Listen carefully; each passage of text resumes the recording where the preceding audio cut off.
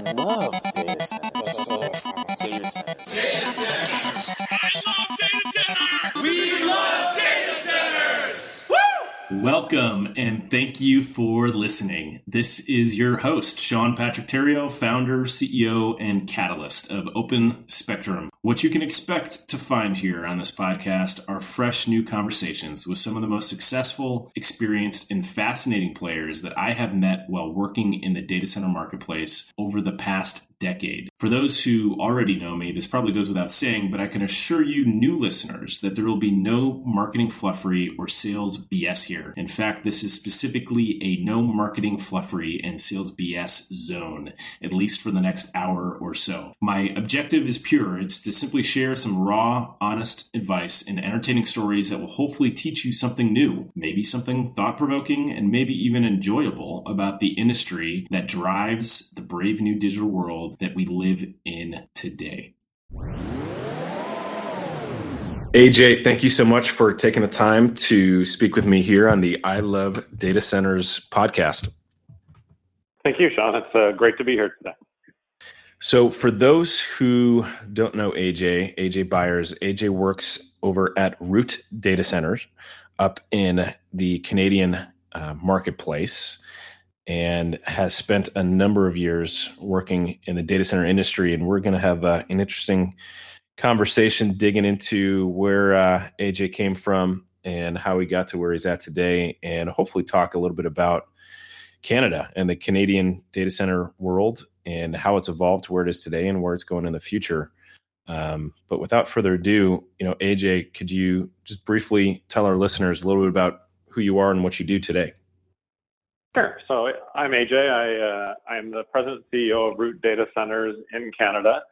Root is one of the largest wholesale data center companies in Canada, which only started about 3.5-4 years ago, because the wholesale data center industry in Canada is very new.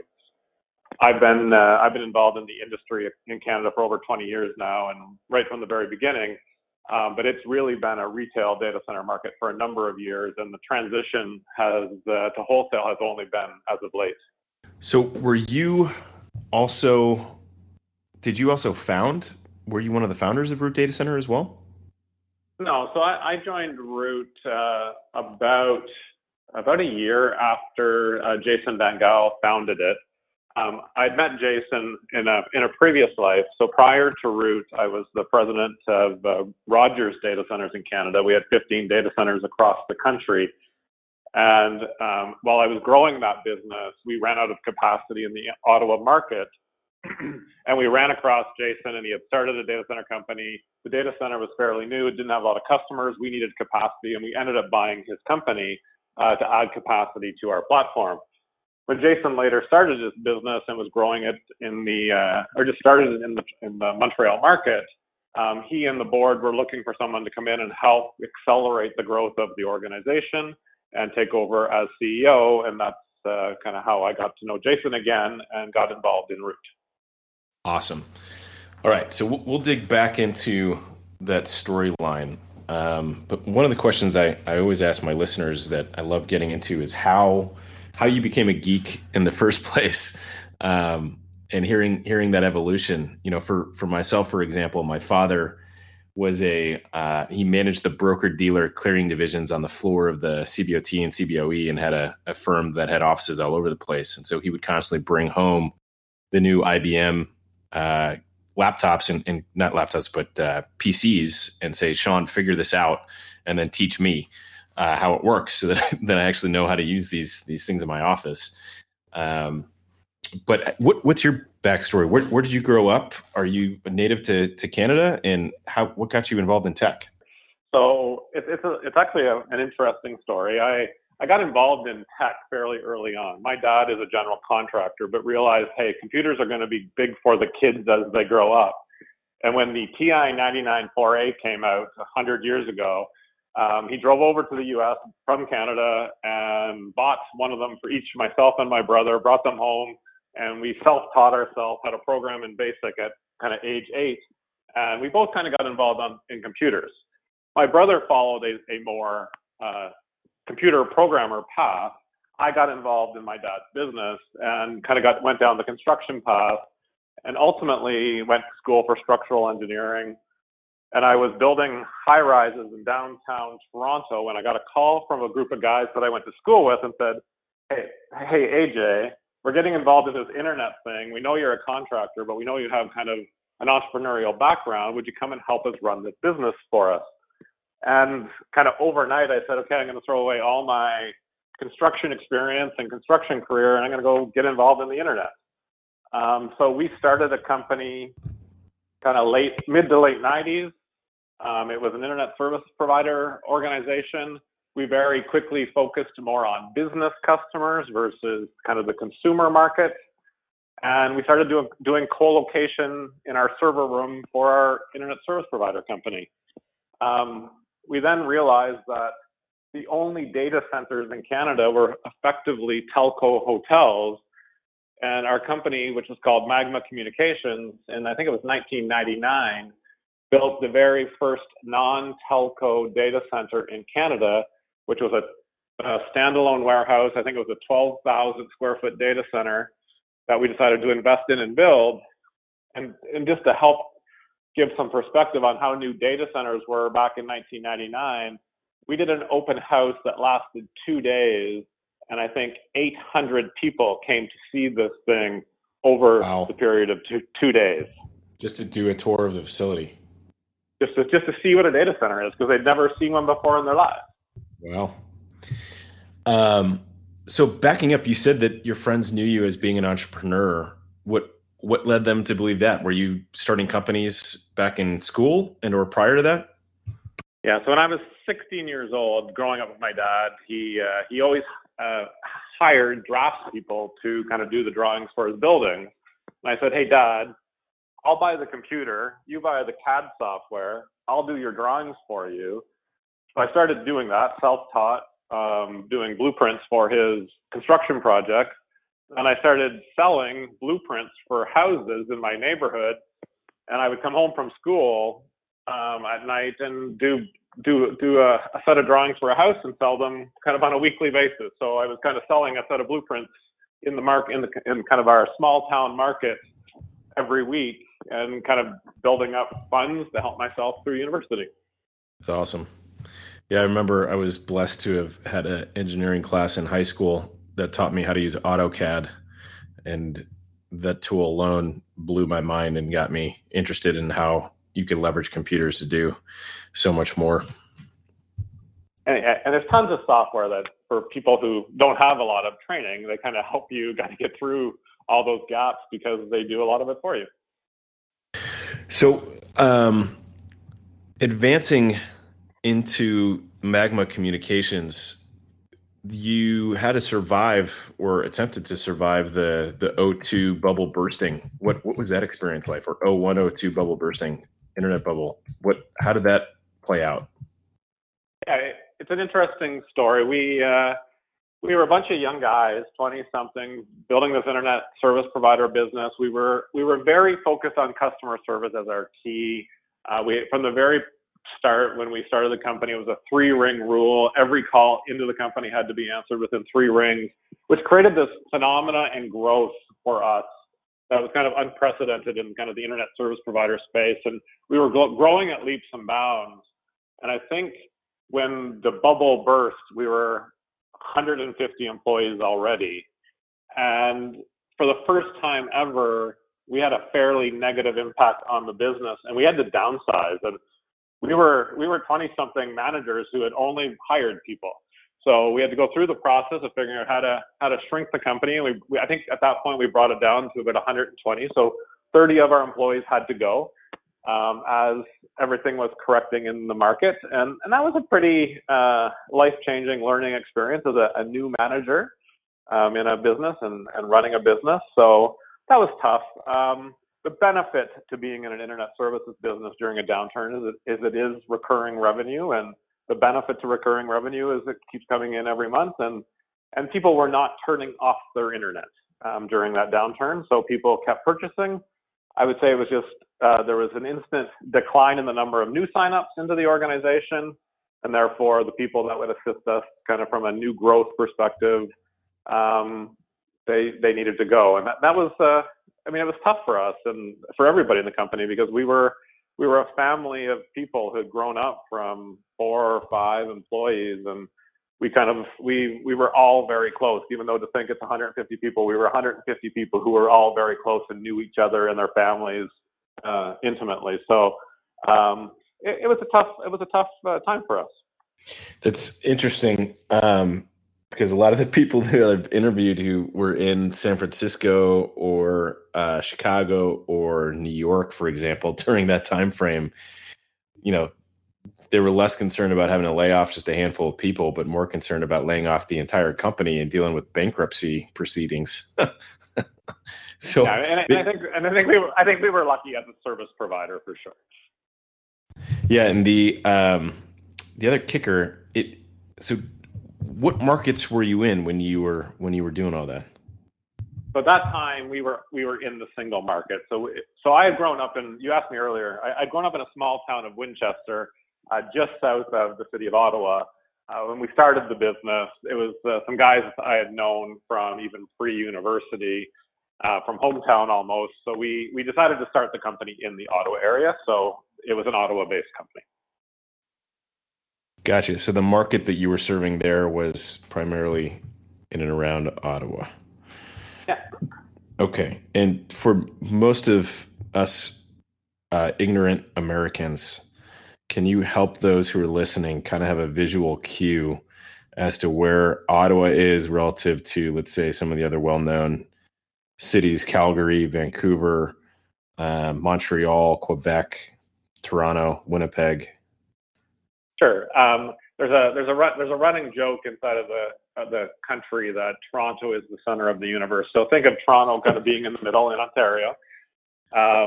Calgary, Vancouver, West Coast, Montreal, on your way to the East Coast. I'd say central adjacent is how I describe Montreal. Between Toronto and Montreal, kind of on your way, if you just go north a little bit, there's the city of Ottawa. Ottawa is the capital of Canada. And it was 100 years ago determined to be the capital just due to its location on a river.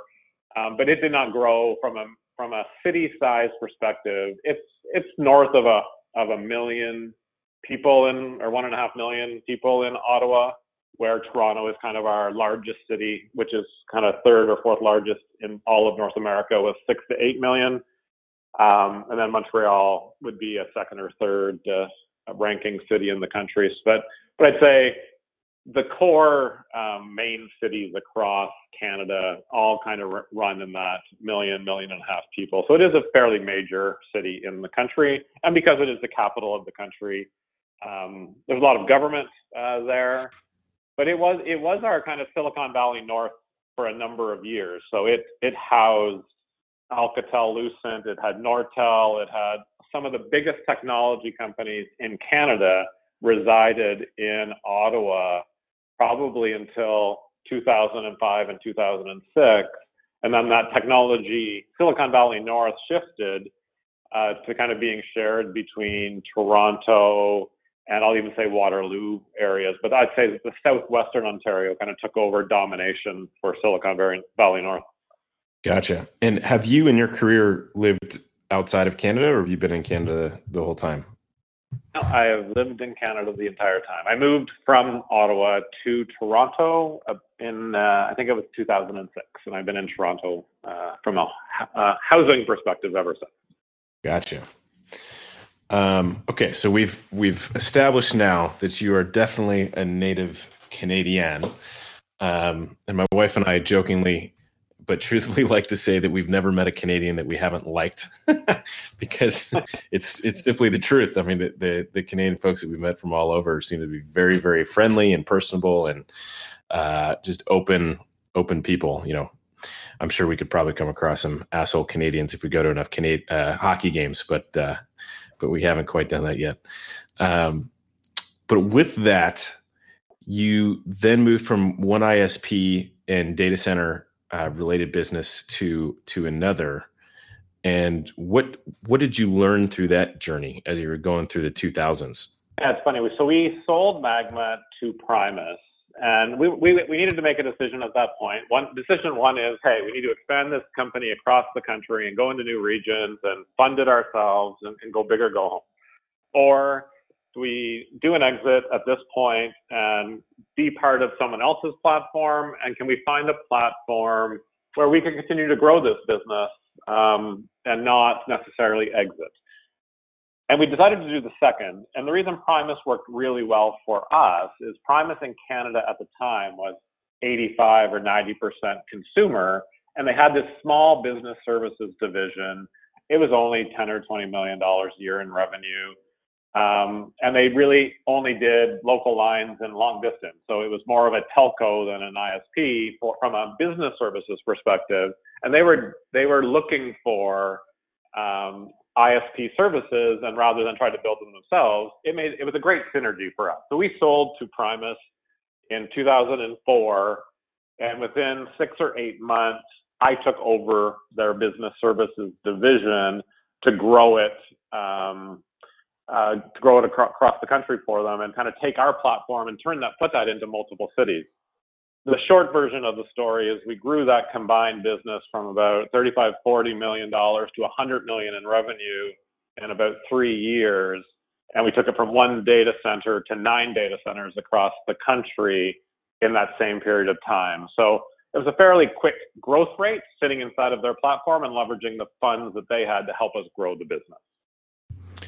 Right on. And I'm curious, I don't think I've ever asked this question to anyone who's been up in your neck of the woods, but did the 2008 downturn affect the markets that you were in as much as it affected the markets here in the United States? Yeah, so that was actually the turning point for Primus globally. Again, we were US based, so maybe that's why it impacted us so badly. But Primus at the time Primus, before I joined, way back before the dot-com crash that you talked about in 0102, they had borrowed over $1 billion. And instead of doing what every other telco did, write it down and claim bankruptcy, they decided they're going to pay it down over time, because they wanted to all the owners wanted to keep their ownership and didn't want to write off their ownership. So when I joined, I think they had gotten down to $500 million in debt or $300 billion. I don't remember the exact number. It was a public company, so it was all there. And then what happened in 08, 09 was they ran up against the point in time where they needed to refinance. And unfortunately, that was a really bad time to refinance. And in 09, had to take the company into protection. And the CEO ended up leaving, new CEOs came in. And then what they realized was, hey, the proper path for this, I'd say we were the smallest global ISP on the planet. We were in so many countries, but very tiny in every country. So we started selling off assets, and we sold off Australia, and we sold off our Asian assets, and we sold off our European assets, and we were left with Primus North America. And then sitting inside of this Primus North American entity was this data center business that I had built. And we said, hey, the most valuable part of this entity is the data center business. Let's spin it out and call it Black Iron Data. And then we ran that for about 6 or 8 months and put it on the market. And we then sold Black Iron Data to Rogers. And I became president of Rogers Data Centers through that sale, and that's where kind of my Rogers stint started. Gotcha. Interesting. So let's get into Root Data Center. You spoke about how you played with Jason, right? Yeah. In a past life, and how you were brought into Root. And in fact, we know each other through Mike Segal, who I met at his prior company and spent time with at the Channel Partner Expo in Las Vegas. And when he went over to Root, he started talking to me about the facility and the data center and the Montreal marketplace. And I'm curious, like, why have you guys not moved beyond Montreal? I have a million questions, but let's start there. So why is Root rooted in Montreal specifically and not moved beyond that market? So we're in Montreal predominantly because of the demand in that market, which is predominantly driven by the low cost of electricity, the lowest cost electricity in the entire Canadian market. So as the cloud service providers have entered the Canadian market to go after Big Business Canada or Enterprise Canada and the federal government, they were looking for locations that were cost effective, and they've all announced over the last 3 years or 4 years that they've entered the Montreal market. And it's, again, driven predominantly by that's where most of the wholesale data center providers have set up shop, and we've all set up shop there because of the low cost of power. And to give everybody some perspective, the cost of power in Montreal is about, in US dollars, is about 3.6 cents per kilowatt hour. Nice. So one of the lowest in Canada, but also almost the lowest price of power you can get in all of North America. So we set up shop in Montreal about 4 years ago. We ended up winning some very large deals, and the most interesting part of this whole story is those deals have kept us so busy and expanding in that market that we haven't really had time to kind of reach out and start expanding into other markets. I would say we're now at that point as a company where we're at a stage in the company where we've built out a very large platform in the Montreal market, and it's time to start looking at where else in the world we'd like to expand. Gotcha. And I see that you guys have financing from Abry and Goldman Sachs, which I know you're probably not too unfamiliar with how having, let's say, capital backers that are not the owners can affect the business. But how has that journey been for the company? And why did you guys decide to take outside capital? So we had won a very large opportunity, one of the largest data center deals ever signed in the country. We signed shortly after I joined with Root, and the amount of capital required to kind of satisfy that agreement was beyond the capital available from the shareholder pool. So we went outside. I'd say Abry's been a fantastic partner from the very beginning. Guys who have been in the data center industry forever, they understand it well. They add a lot of value when kind of making decisions from at a board level. So they were very good from the very beginning. And then as we got bigger, we were looking for lower cost of money than private equity money, and that's why we went to Goldman's second. I'd known Jeff Ferry for a number of years, and we put together a very interesting package with Jeff that allowed us to kind of take that next leap as an organization. And we're still leveraging kind of the Goldman financing at this point. I'd say we're at our rate of growth. We're going to have to look at it again in the next 3 to 6 months for sure. But I'd say both of those partners have been very good for Root, and certainly allowed us to grow at a rate that is unprecedented in the Canadian market. Right on. So we also briefly touched on how Root has been attracting a lot of wholesale providers, and the cost of power is obviously a key influencer. Is there anything equivalent to like the VAT that Europe has within Canada for US based companies? Like, do they have to set up a Canadian entity to clear stuff through to avoid some of those taxes, or how does that play out? I would say there's a couple of different tax items. I would say if you're going to do business in Canada, which most of these companies are, they get most of their tax back. So there's an ability in Canada that you can write off all of your tax for purchasing data center services against the tax you achieve through running your business. So any of the cloud service providers who are doing business in Canada, or any software company or technology company that's going to do business in Canada, will absolutely be able to almost be tax neutral from a services perspective when they come to Canada. If you are coming to Canada to just service the rest of the world and have no business in Canada, there are also ways to structure your organization and structure things with us as a provider that could reduce tax. So there is a tax. So there's HST in Quebec it's GST and PST. So there's provincial and federal tax. But in most cases, you can reduce or eliminate that tax through some form or another.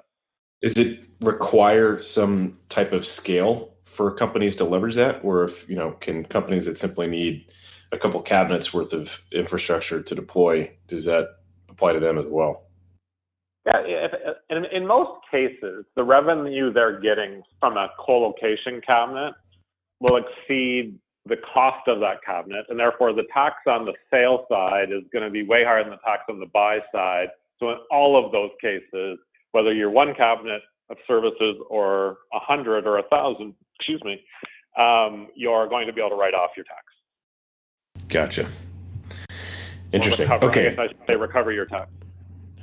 All right. So let's dig into the kind of history and current state and ongoing future state of the marketplace there, because obviously, as we alluded to, there's been an explosion in demand in Montreal specifically and Toronto from companies, hyperscale companies and whatnot that are growing in that marketplace. Is like what led to such an explosion happen, and how did, when you were running data centers back in the late 90s, right? How have you seen that marketplace evolve to where we are? Yeah, it's funny. The data center industry in Canada, in my opinion, has been relatively small. And if I think about the data centers we built right up until 2010, 2012, like a 5 megawatt data center in a 50 or 60,000 square foot warehouse was a massive data center in Canada. And it would take you a few years to fill it. And that was servicing both small to medium enterprise and I'd say some large enterprise. But the business, I'd say, in any given market, there was no massive data centers. And again, as I say, 5 megawatt data centers were really, really big. We, at Root, our second data center is a 50 megawatt data center in 135,000 square feet, only about 5 or 6 years later. And I'd say the size of the customers coming in are 5s and 10s of megawatts on a per customer basis now versus those I'll even say 200 kilowatt or 500 kilowatt customers were massive 5 to 7 years ago. So we've gone through a major shift from kind of just being a data center country that serviced SME and enterprise to a data center country that is now servicing the largest technology companies in the world.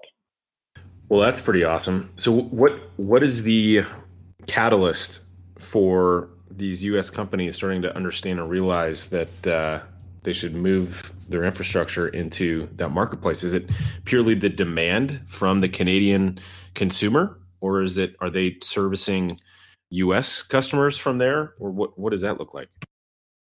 So I think it's twofold. And so number one, with Canadian data residency laws, most large enterprise, all of government, and many even small and medium-sized businesses cannot allow their data to leave the country.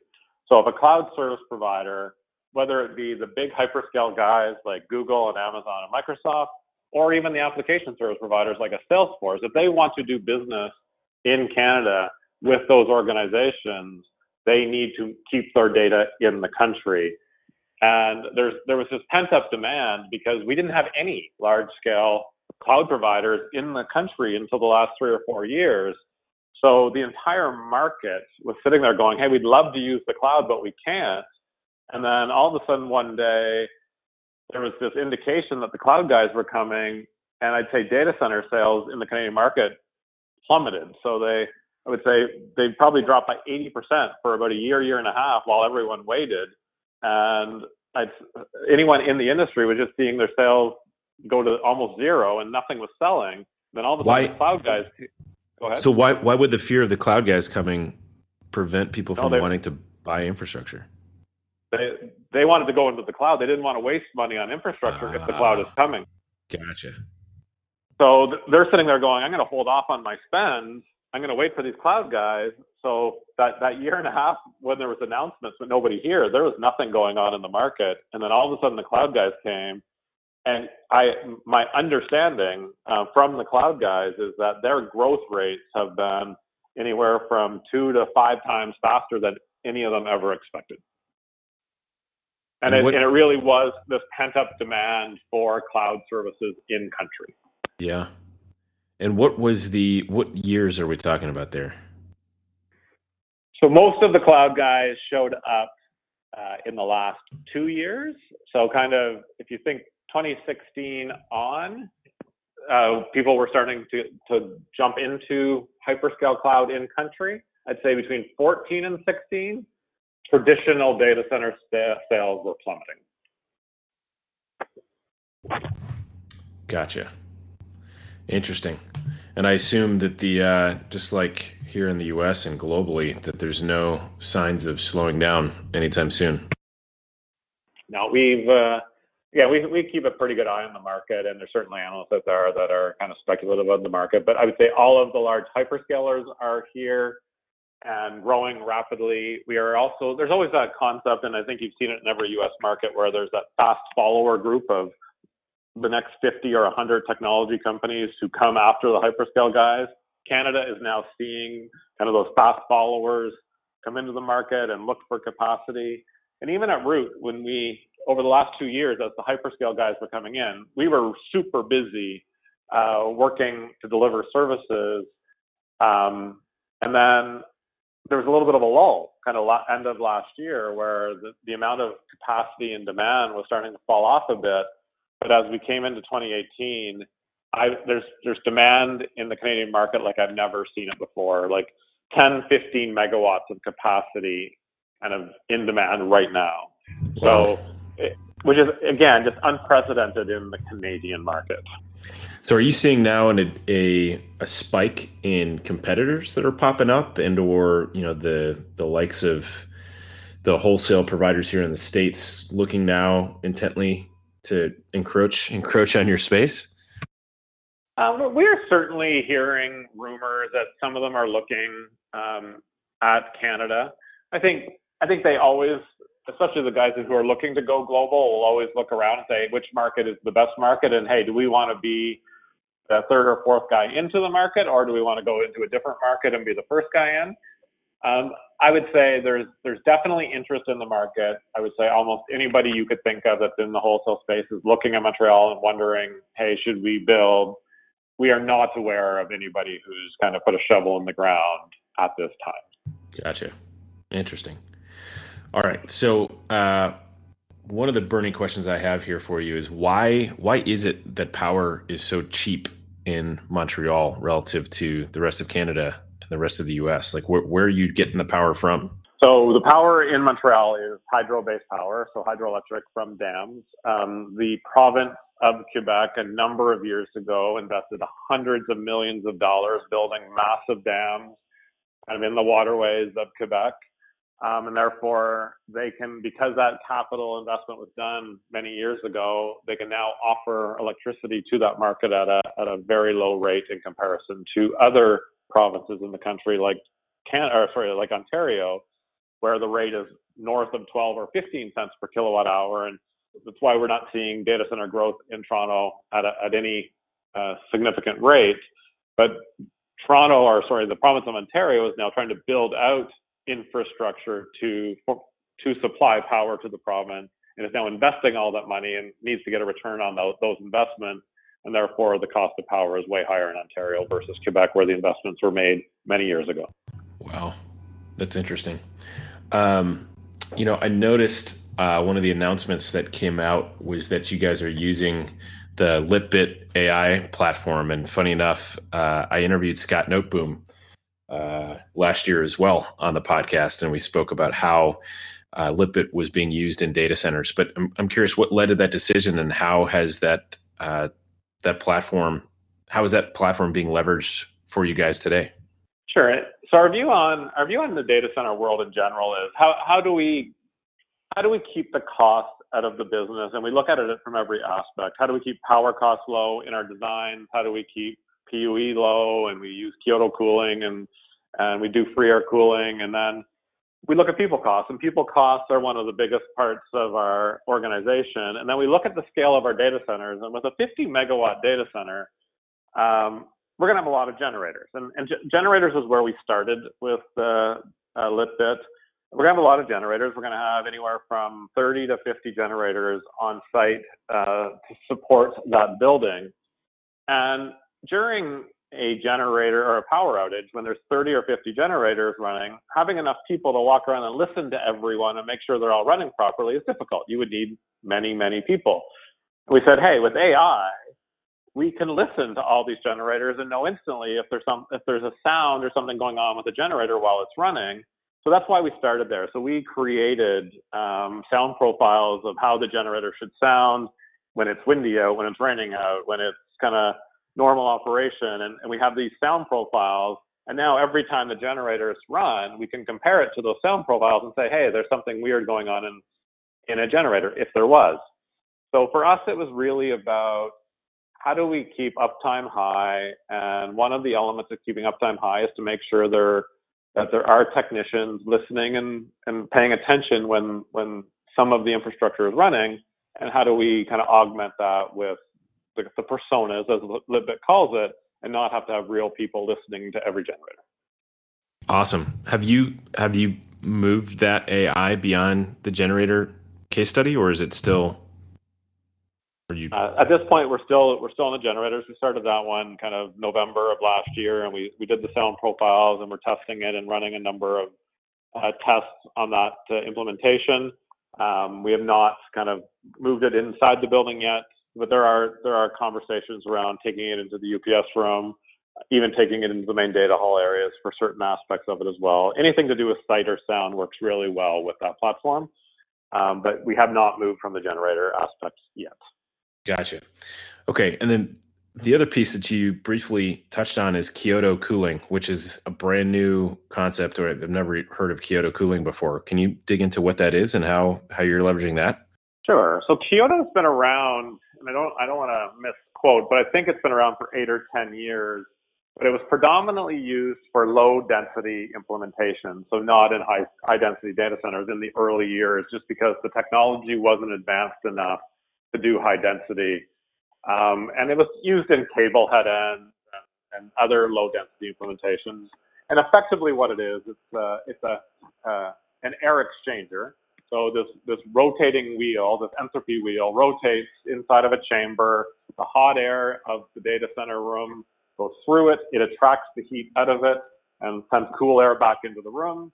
It spins around, and the cold air from outside blows through it and cools it off to go back through the cycle. And it just continually spins with a small motor, and the only electricity used to control this entire cooling platform is just spinning this wheel. So very low cost of operation.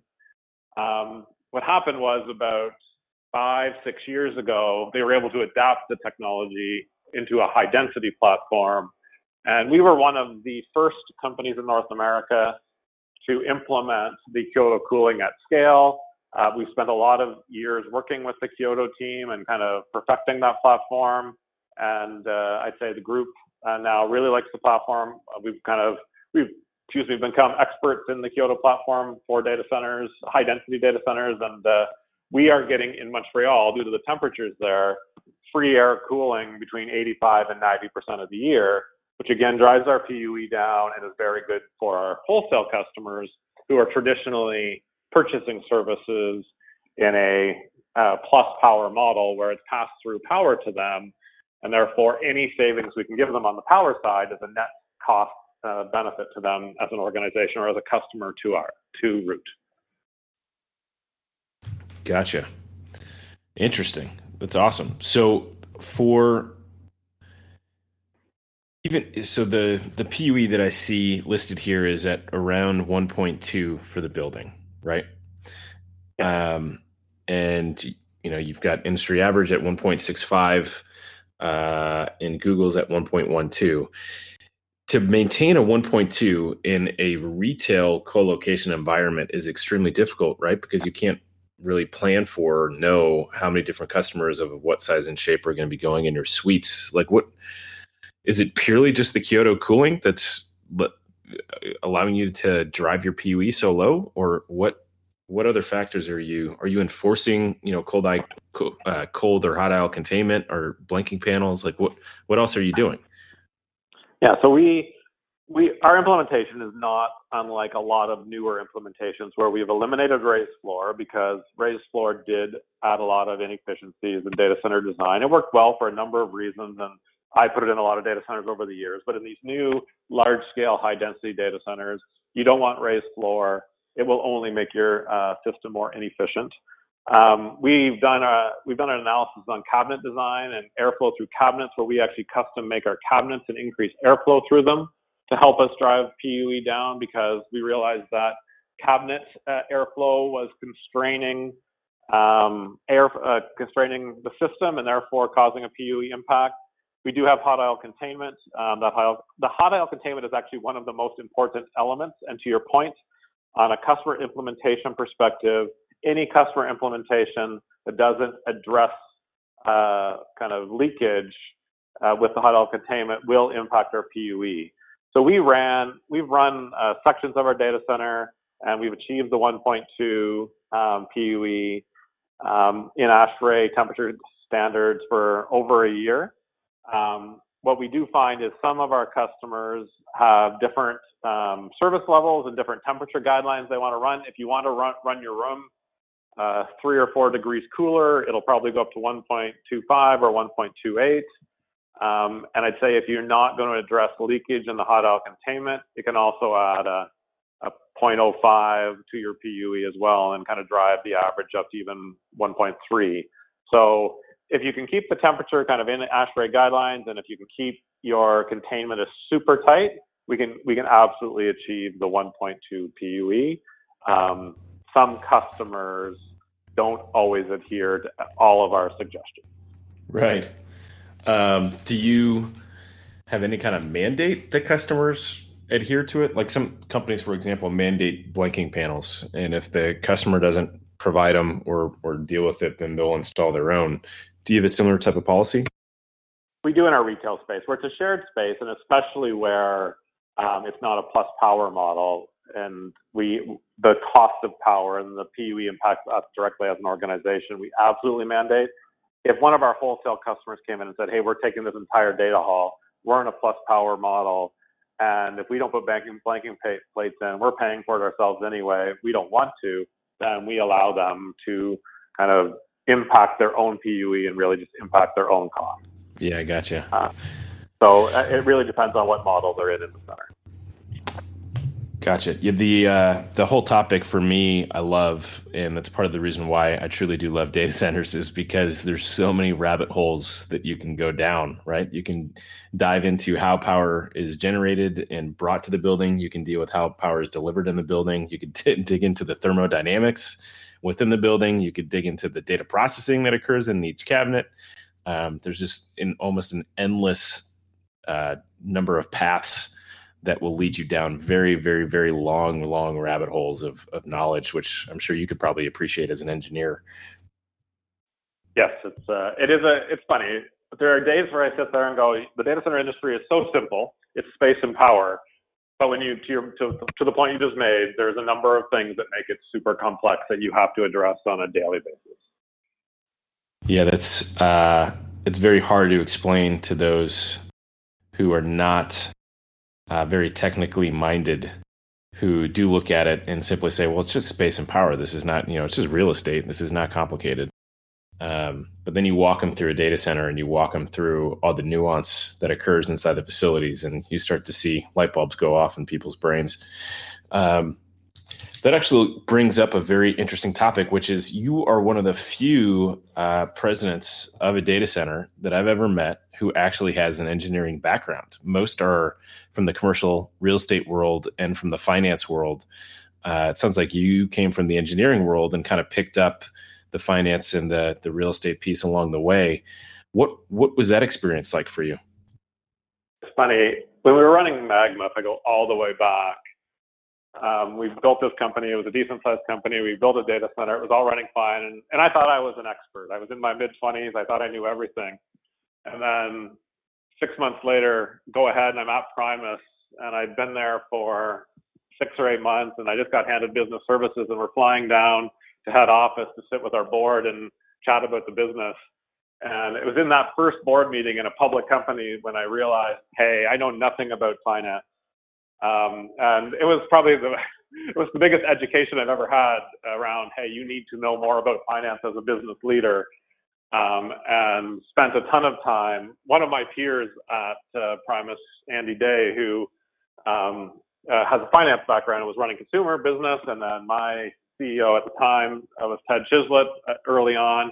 I spent a lot of time with them and our CFO, and I got a CFO kind of designation, or a finance degree, I should say, in the School of Hard Knocks at Primus, and I'd say that was probably one of my best learning experiences in the Primus organization, is just understanding how finance works in a public organization, and even in an organization that's kind of $1 billion of revenue, and understanding that level of finance versus kind of my small little business in Ottawa that we sold to Primus. Yeah, related. As I've kind of grown in my own career path over the years, being an entrepreneur early on, and then getting into enterprise sales, and then going back to being an entrepreneur, I learned that those who are very personable and know how to sell, and who are also engineering minded, become very, very successful salesmen. And those who can add on to that an understanding of finance, then know how to move up the chain to become their own CEO or owner of a business and entrepreneur. And it's interesting how so few entrepreneurs and those who aspire to become CEOs completely ignore the whole finance component, which I too had to learn from the School of Hard Knocks.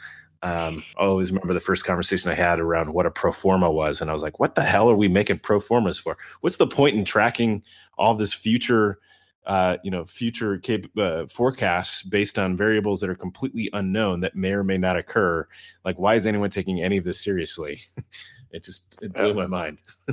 Yeah, and again, I think to your point, like, it's something you can only, and I would say talking to a lot of entrepreneurs, and I like to get out into the industry and mentor and talk to young guys who are running businesses. It's hard to explain why it's so important, and even tell them why it's important. Until you go through it, you don't realize how important it really is. Exactly. So where do you see the industry continuing to evolve? One of the comments that I get from people is that, there's not much innovation that's going on with data centers these days. Would you agree with that, disagree with that, and why? I think I'm going to parallel it into kind of the other comment that, is there going to be a lot of data centers in the future or not? And I've heard varying views on, hey, will quantum mechanics reduce the number of data centers required, or is the number of data centers required, or the amount of data center capacity required, going to be massive? So I believe data center capacity requirements are going to be massive. I don't think quantum mechanics solves anything other than potentially helps it from growing at 100 times versus 1,000 times bigger than it is right now, because I think technology will continue to evolve, and that technology will reside in data centers somewhere in the world, whether it be micro data centers or big data centers, all kinds of debates. So I think there's going to be lots of growth. I think what's important for data center providers to do is understand what are the requirements of that growth. So we're seeing a new phenomena that I don't know if many data centers are finding, but we're looking at the tier 0 data center now, where a lot of the AI that occurs today is not as critical, as that it does not necessarily need tier 3 data center design. So we're seeing implementations where people say, hey, we want a room for tier 3, and we want to put these 10 racks in this room, and we want a tier 3, and we want 100% uptime. We want to put these 500 racks in a room that has power and it has ambient air cooling. We want that cooling filtered, but we just want you to blow outside air temperature through our servers and keep them running. In the event that there's an outage, we just go down, and for that period of time, we're not going to process our AI. And then when it comes back on, we'll start processing our AI again. So we're seeing unique technology demand, and people are going to have to look at different rooms and have different designs on a per pod or data hall basis. We're going to continue to have to look at driving costs down, because it's going to get more competitive. We're going to have to look at more green technologies as environmental issues become bigger and bigger over the years. So my view is that design will constantly evolve, different types of designs for different applications. We're going to get down to application layer data center designing. I think there's lots that's going to happen and evolve in the industry. So you mentioned those who are looking for tier 0 facilities, which lends, and the fact that Montreal has such a low cost of power. Have you seen a major uptick in demand from crypto mining companies to that extent? There's been demand for crypto mining companies, and I think that's not a space where Root really wants to kind of get involved in.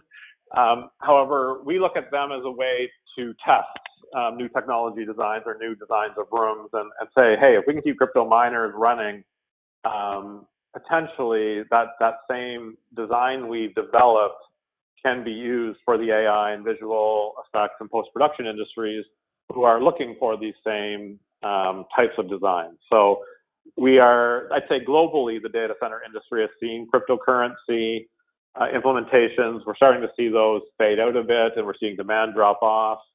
But I think it's a similar type of implementation that would satisfy them, that would satisfy these AI organizations as well. Gotcha.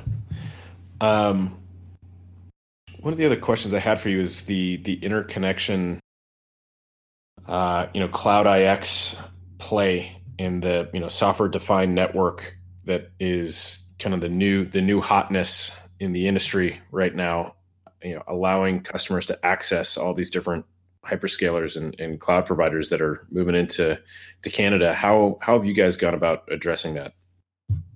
We are actually probably in the next couple of weeks going to announce how we are addressing kind of Cloud Connect. We do think it's super critical for data center providers, especially wholesale providers, to have a path for a hybrid implementation. So enterprises today who are shifting from enterprise data centers to predominantly cloud-based implementations, they are still going to need to put something in the data center, and then we'll want the on-ramps to the cloud for the vast majority of their applications. I think there was a recent article from Gartner where they believe by the year, I can't remember if it's 2020 or 2022, where instead of 90% of, or I say 10% of data centers, of enterprise data centers being shut down, to 80% of enterprise data centers are going to be shut down and migrate to a kind of hybrid cloud implementation. So there is a belief kind of in the next 4 to 5 years, which is kind of one cycle of server infrastructure, that we're going to see this massive shift out of enterprise into the data center, and therefore all of that needs cloud on-ramp. Yeah, and to be clear, I think what you're referring to when you say data center is not the type of data center that you guys operate and that are the enterprise data centers, but more the server closets that most enterprise run a handful of servers or their infrastructure out of, right? That's right. Yeah, and that's not many people realize that how many of those data centers or server closets exist. And I try to be very careful when I use the term data center to really only refer to those that are enterprise, purpose built to run production infrastructure at scale, or even medium scale, versus just a single purpose data center. And it's a simple conversation that we have multiple times that I'm sure Mike Segal does and your sales team does. Would you want to build a power plant right next to your office just to run the power for your office, or would you use the utility because it's more convenient and it's cheaper? And the reality is, we run these TCO analysis all day, every day for our customers. And it's the case. It is cheaper for you to take that infrastructure and deploy it in a data center and let them deliver that as a utility to you. And you could even take it even further and say, why even buy any server infrastructure? Just outsource it to a hosting company. It doesn't have to be a hyperscale company, because even those companies at scale can be relatively expensive. But there's tons of managed service providers and managed IT companies who that's their job, is to know everything and all things about security, about IT, about CPU, RAM, storage, scaling up, down. And it's the equivalent of, as I said in the beginning, you're not going to build a power plant next to your office. So why are you trying to build your own IT specialization within your company unless that's absolutely critical and core to your business? Yeah, and I would say most of them just can't grow at scale like the cloud. To your point, whether it's hyperscale or small cloud service providers or smaller cloud service providers, none of them can grow at the scale that these other organizations can, for sure. So have you seen that conversation with customers evolving in line with those estimates? Yeah, I mean, I mean, I spent a lot of my time dealing with some of the largest companies in Canada and just talking to them about, hey, interested in wholesale data center space and kind of what are you guys doing, and whether it be financial institutions or even just general business or technology. I'd say at every level in every one of those companies, they are all looking at cloud on-ramp. They're all looking at leveraging cloud. They all believe there's no way they can do it in-house. And that's why we've seen this mass shift in Canada out into the cloud infrastructure providers. But yes, there is no CTO or VP of technology in the country that is not looking at cloud as kind of their cloud first strategy, as kind of their model right now. Even our government has already announced in the last 6 months that it's a cloud first strategy, and we need to stop trying to do all this infrastructure stuff ourselves. And going back to the comment that you made about the number of data centers, what we see in the market is, even with quantum computing and related advancements in processing, all that's doing is creating more opportunities for innovation and new technologies and new services that can be rolled out that will leverage that processing, and requiring fatter pipes and more network and more data at the end of the day to be processed and pushed and stored. So, if all things remained static in a vacuum, sure, quantum computing may result in a reduction in the size of the data center, but all of our analyst work leads us to conclude that, as you said, maybe it's not going to grow 1,000x or 10,000x, but it's still going to be growing massively, and we see ourselves at the very infant stages of the industry. Agreed. 100% agreed. So, what is something that you hear from either industry types or even non-industry types that you think is a big misconception about the marketplace, and or what you do and what a data center is, or anything of that sort? I would say probably the biggest misconception is actually a Canadian market misperception. If you're dealing in the US, where, hey, if you're coming to Canada with technology, you need to be in the Toronto market. And that's really what Root has been trying to address for the last 2 years is, hey, if you're coming to Canada, you really should consider the Montreal market. But I would say there's still a number of people around the world, to your point about, do people really know Canada, and do they understand the market? Toronto is our biggest city. Toronto is definitely the largest number of businesses in the country sit inside of Toronto. But if you think about Toronto, Montreal, and Ottawa, kind of three massive cities in the country, 80% of Canadian businesses kind of wrap themselves into Quebec, and add Quebec City to that. Quebec City, Montreal, Ottawa, Toronto, all within a 400-kilometer radius of Montreal, and you can reach 80% of the business market in Canada. And most people are not really aware that central location in Montreal exists to cover such a mass amount of the Canadian market, and just all they think about is Toronto. So if there's one thing I could try to teach somebody about the Canadian market, is Toronto is actually not the center of the universe. Funny enough, Montreal is the center of the business universe in Canada. So I hate to say this, but you live in Toronto right now, don't you? I live in Toronto for sure. So you live in Toronto, but the facilities are in Montreal. What gives, man? Why don't you live in Montreal? So what I've learned a number of times over the years is my presence at the data center is absolutely not required. I have a lot of smart people. I have a lot of smart people who work for Root and kind of run these data centers way better than I could even think about it. But in many cases, they probably prefer I don't show up. But yeah, we had 15 data centers across the country at Rogers, and we were still kind of, from a business perspective, located in the Toronto market.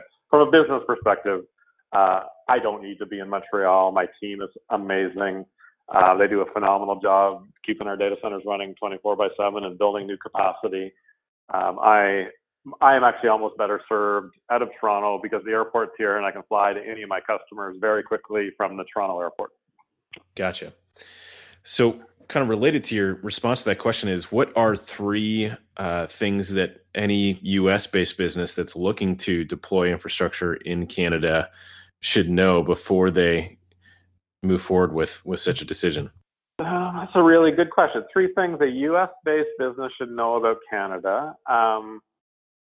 Other than them, they don't have to be deployed in Toronto, and that they should definitely Other consider Montreal. Yeah, I was going there for sure. Three different things other than Montreal is the best location to be.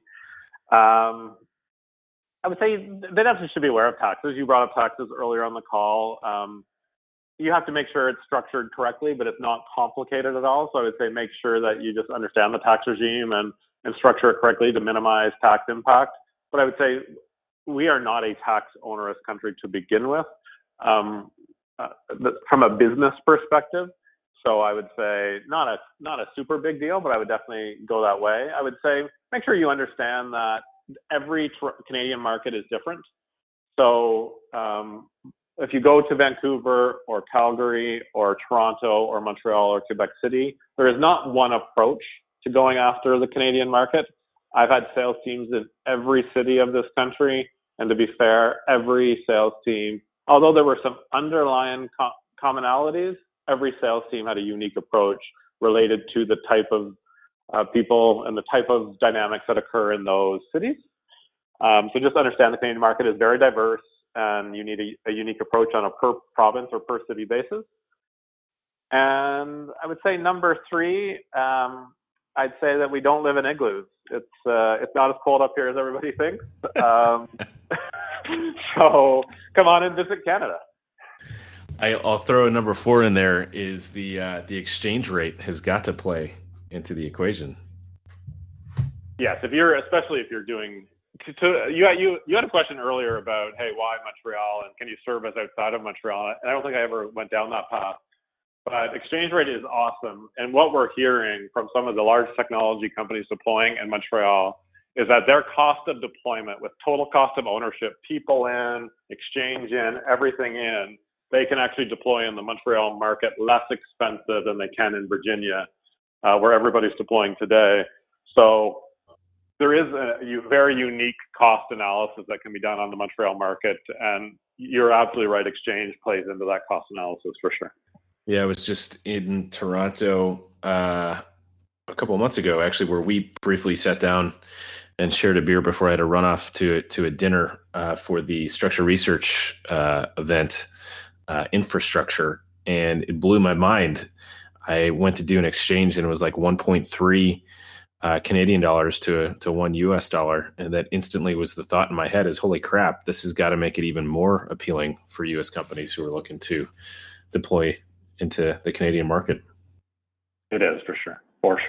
So what is, one of the questions that I like to ask, especially folks such as yourself who just I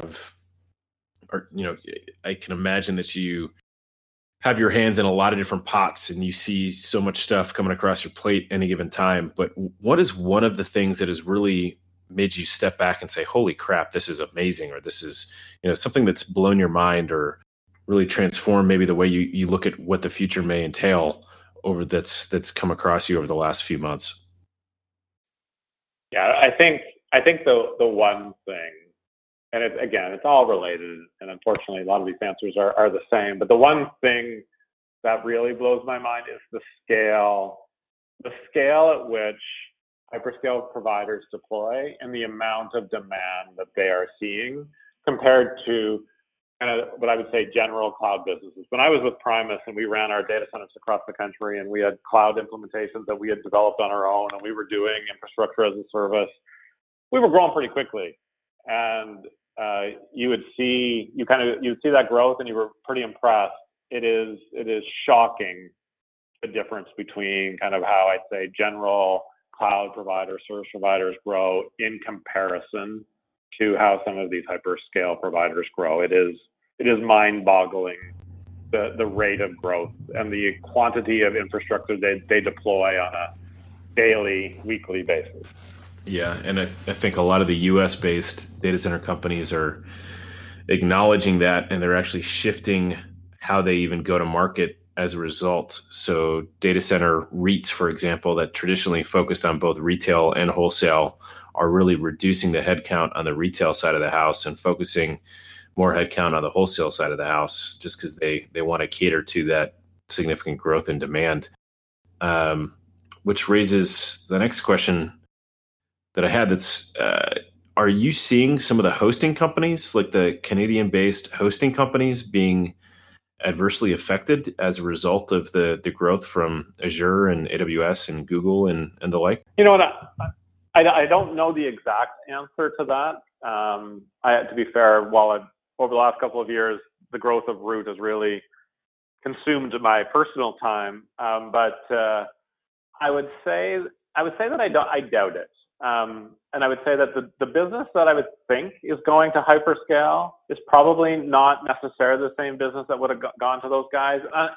My bet would be they're still getting their share of the market, and they've all probably seen an increase in their own growth. It just would be at a different scale, obviously. I would think had the hyperscale providers not come to town, they would have absolutely seen growth far in excess of what they've seen. But I do believe the small and mid-sized cloud providers are still successful working for those companies who want a more white glove service. And I'd say that's the one thing that I'd say the local or the Canadian-based smaller cloud service providers can bring. They can bring white glove. They can come and see you at your office. They can talk you through your migration. There's a lot of value for some companies that those providers bring, and my bet is that their growth rates are still fairly strong. Yeah, and I have a very similar sentiment, and at least what we see is a lot of customers still want to talk to a human and sit down with them and have that personal relationship versus working with such a mega company that you're one of millions of customers, if not hundreds of thousands of customers. And if you're not spending, gobs and gobs of money with them, you may not get the attention that you want. Exactly. So, AJ, the very last question that I'll ask you here, and I greatly appreciate you taking the time, but do you love data centers? I do love data centers, Sean. I don't think I could possibly not love data centers and stick around in the industry for 20 years. So it's been an amazing ride. Certainly want to keep going, and I do see a ton of evolution and a ton of opportunity in the space, kind of in the coming kind of years. I think they're a very integral part to technology as it stands today. Well, I greatly appreciate you taking the time, AJ, and dropping your wisdom and your knowledge and your experience here on the podcast for our listeners.